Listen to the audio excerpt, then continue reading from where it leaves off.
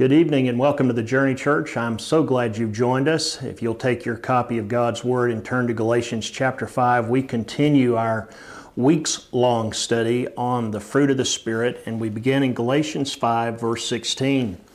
I say then, walk in the Spirit, and you shall not fulfill the lusts of the flesh. For the flesh lusts against the Spirit, and the Spirit against the flesh, and these are contrary to one another, so that you do not do the things that you wish. But if you are led by the Spirit, you are not under the law.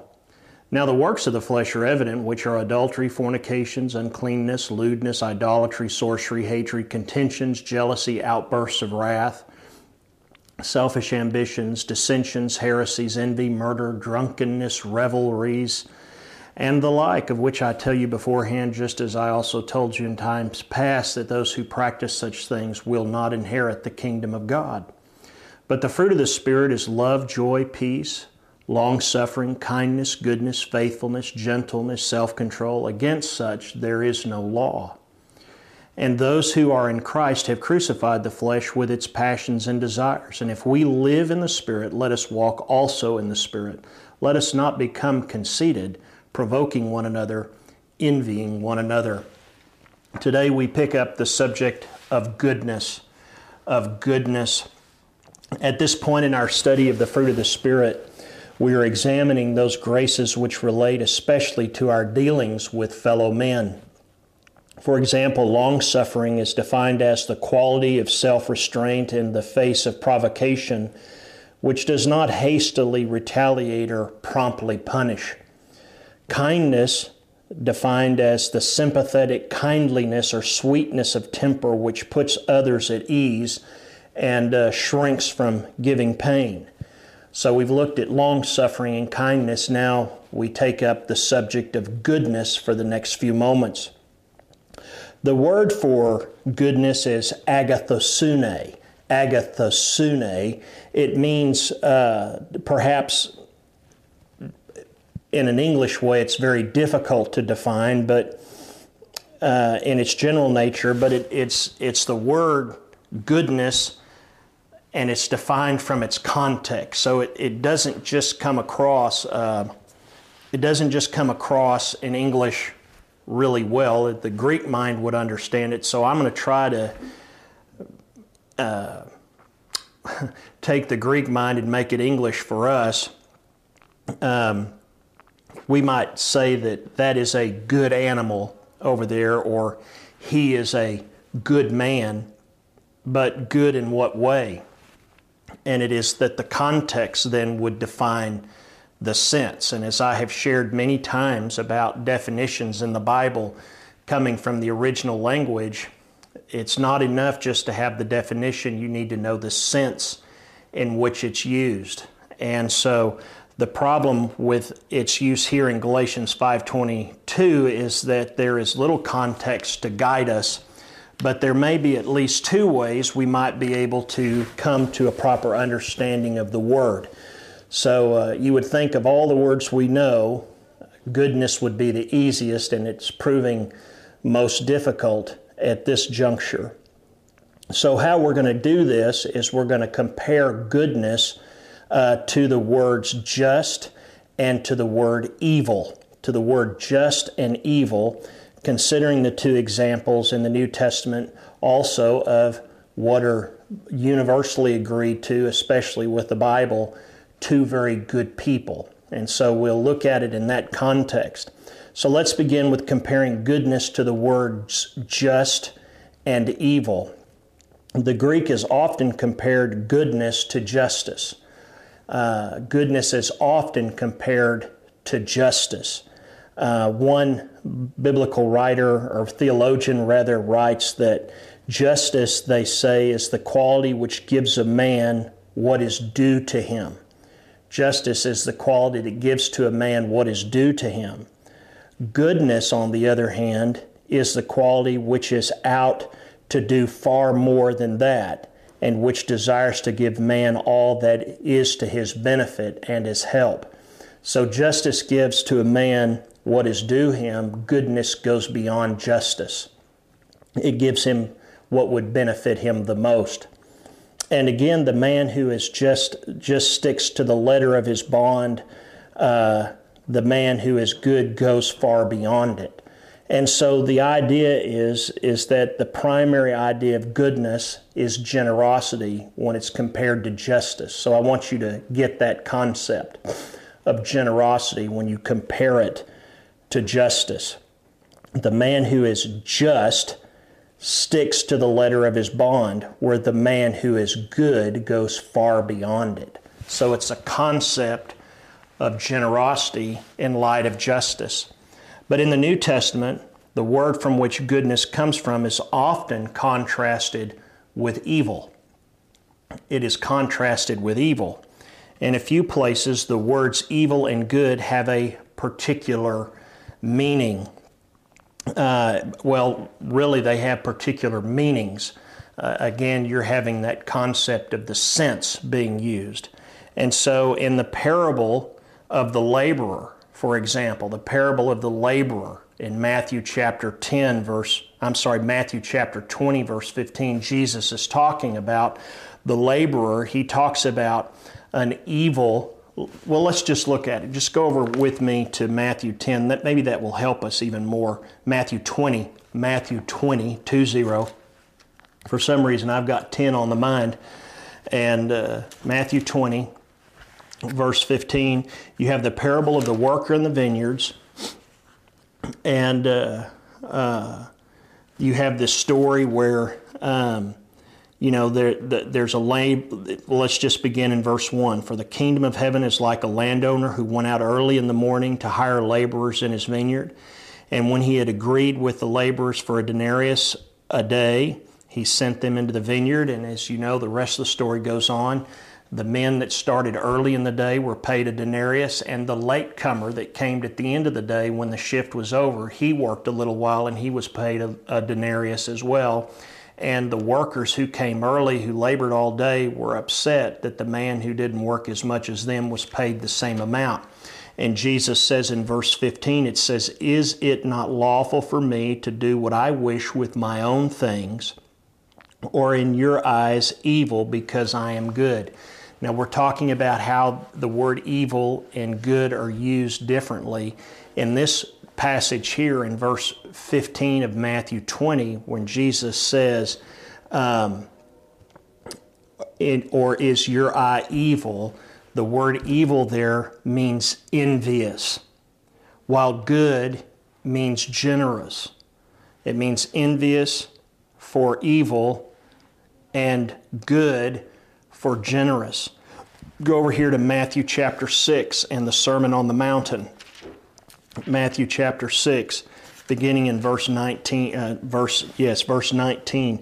It says, "Do you lay up for yourself treasures on earth where moth and rust destroy and where thieves break in and steal, but lay up for yourself treasures in heaven where neither moth nor rust destroy and where thieves do not break in and steal? For where your treasure is, there your heart will also be. The lamp is the body the lamp of the body is the eye. If therefore your eye is good, your whole body will be full of light. But if your eye is bad, your whole body will be full of darkness. If therefore the light that is in you is darkness, how great is that darkness?" Well, the context here again speaks of evil, or the word bad. The word bad. The bad eye, the evil eye, which is a begrudging and ungenerous eye. That word is used over in Proverbs chapter 28, verse 22. In Proverbs 28:22, it says right here, "A man with an evil eye hastens after riches and does not consider that poverty will come upon him." So Jesus here uses the word bad for evil. Okay, so evil is envious. Evil is bad. It is ungenerous. So here it's completely characterized and it's opposite from goodness, which we have seen Jesus use for the word generosity. Now he says here, in contrast to the eye that is good, which lays up treasure in heaven by being generous to others. That again is used in the New Testament in the same sense if you go over to 1 Timothy chapter 6. In 1 Timothy the 6th chapter, he talks about this word or well, the biblical writer does, and we know the biblical writer is the Holy Spirit. In verse 17 it says, "Command those who are rich in this present age not to be haughty, nor to trust in uncertain riches, but in the living God who gives to us richly all things to enjoy. Let them do good, that they be rich in good works, ready to give, willing to share, storing up for themselves a good foundation for the time to come, that they may lay hold on eternal life." What are we seeing right here? This word good is pointing exactly to what we've already been saying, the concept of generosity. So evil is the idea of, suggests this idea of envious, of bad, and being ungenerous, whereas good speaks of being generous, and it speaks of being generous particularly to others, the opposite of bad and the opposite of envious, but of sharing, of giving away. So how do we define goodness then? Let me just summarize it for you. The person who displays goodness, and you might want to write this down, the person who displays goodness is not like the person who simply gives to another what he has earned. Okay? The person who displays goodness is good, giving what is or what was not deserved. Giving what is or was not deserved. That's what goodness is. The person who displays goodness, here's another one. The person who displays goodness is not like the evil person who begrudges everything he has to give, but is good. He is, now look at me, he is both open-hearted and open-handed. That's the idea of goodness. So if you want to take anything away, it's generosity. This word goodness is generosity where a person is open-hearted and open-handed. Okay? That I think that kind of does the trick, using the Bible to interpret for us what the Bible says, which is the best form of interpretation. And so you might ask, well, how can I do this? How could I sit at home and find out what this word means like you did, Pastor? Well, there's a few ways you can do it, and I have a little bit of time. It has to do with the kind of Bible you have. If you have a study Bible, typically words like this might have a footnote, which will tell you of a definition down at the bottom of the page. It might have several numbers. If you have, for example, like the Hebrew Greek Keyword Study Bible by Spiro Zodhiates, it'll take you to the back. It'll give you its link to the Strong Concordance. In other cases, it will do like I do, it will cross-reference. You can have what is called a Pitman Minion Bible, which has that center column down the middle of your page, and it will, like goodness, will have a letter G or a letter Z or something, and it tells you to go look at these scriptures. And what that does is it doesn't take you to scriptures where the word is used as the same definition, but where it's used in sense or context. And then there is the other way, and it's the way that I use. You can invest in a very large Greek lexicon computer program, and it'll do it for you. And so it just depends. And of course, you can always call up here and ask. Nothing would thrill me more than to help you know the mysteries of the Scripture. Well, it has been said that goodness is easier to recognize than it is to define. You might want to write that down. Goodness is easier to recognize than it is to define. And with that in mind, I want to consider two people from the New Testament. The first example of good people in the New Testament, this is point number 2, two examples of good people, is the first one is Barnabas. Barnabas was a good man. Barnabas was a good man. We read about him in Acts chapter 11, and you'll also want to go to Acts chapter 4.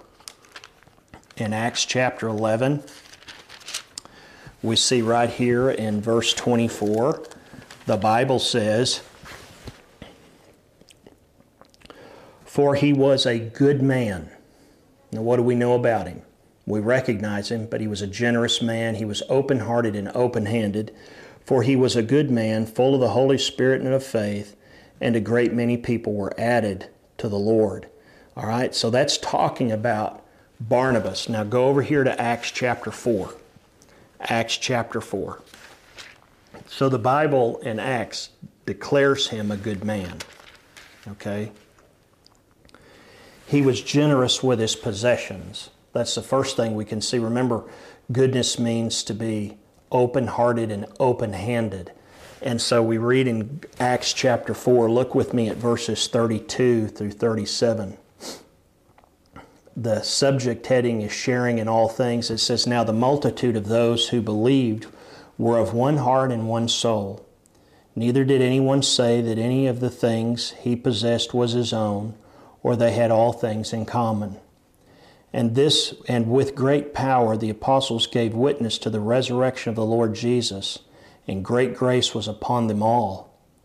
Nor was there anyone among them who lacked, for all were possessors of lands or houses. They sold them and brought the proceeds of all things that were sold and laid them at the apostles' feet, and they were distributed to each other as anyone had need. And Joseph, who was also named Barnabas by the apostles, which translates son of encouragement, a Levite of the country of Cyprus, having land, sold it and brought the money and laid it at the apostles' feet. So here's a man that had great property, and he sold it and he brought it to the apostles, for all of those who had need could lack nothing. He was open-hearted and he was open-handed. Okay? And so this is consistent with our definition above, as one who is good is generous to give to others what is not deserved. He was generous in giving good to others that is not deserved. He was happy to see the progress of other peoples. He was not envious. If you go back over to Acts chapter 11, now keep your place there, but if you go back over here to Acts chapter 11, verse 23, it says, And when he came and he had seen the grace of God, he was glad and encouraged them all that with purpose of heart they should continue with the Lord. So here he is encouraging again. He was a happy man. What were they encouraged about? What were they being encouraged about? Well, he literally was providing for their sustenance, and he was not envious that they had what was once his. He encouraged them to continue in the Lord. And I will tell you, God does not forsake his own. He just doesn't. And he gives good gifts, and he takes care of his people. His righteous will not beg bread, and he provides, and he is not envious. And we have this picture here that even in the ancient churches, it struggled at its very beginning, and those believers were separated from their family and their places of business. I mean, these were Jews that were rejected by their family because they became followers of Jesus. God caused in them to be born again. They became men and women in Christ Jesus. They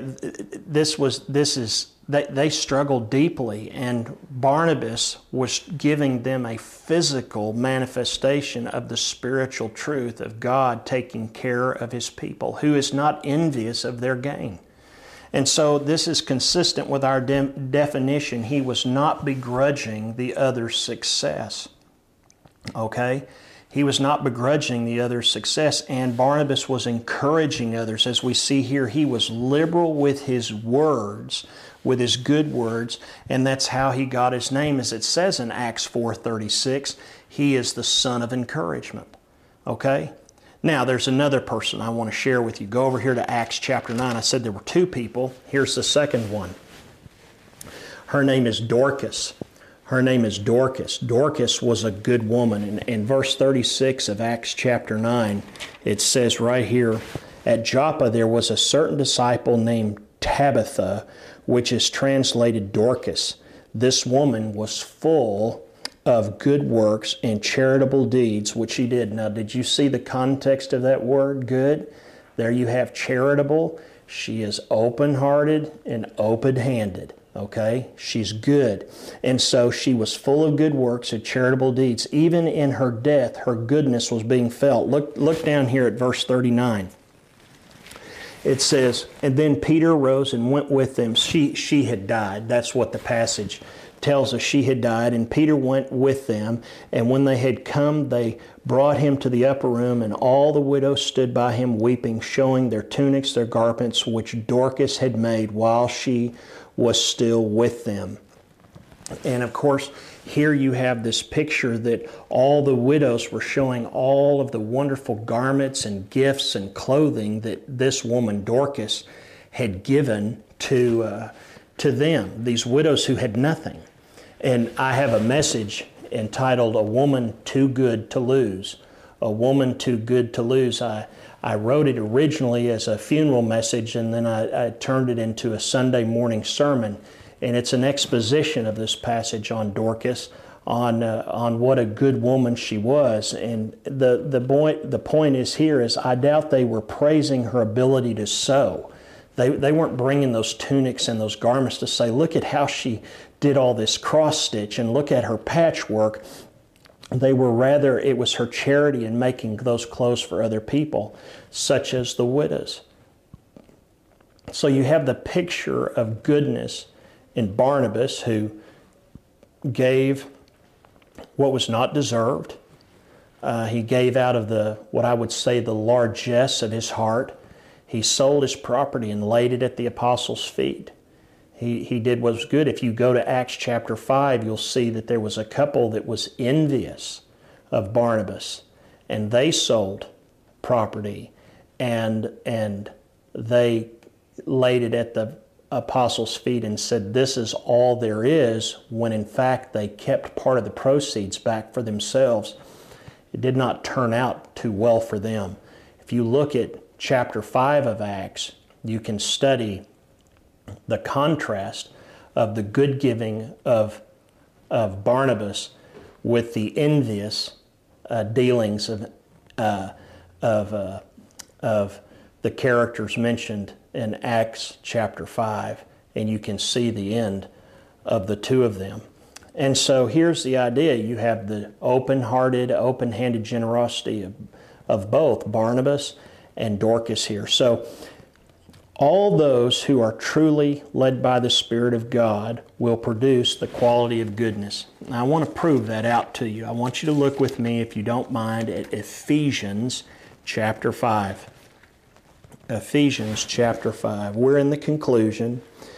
Paul is telling the Ephesus church to walk in the light. He says, for you were once darkened, but now you are light in the Lord. Walk as children of the light, for the fruit of the Spirit is in all goodness, righteousness, and truth. Did you hear that?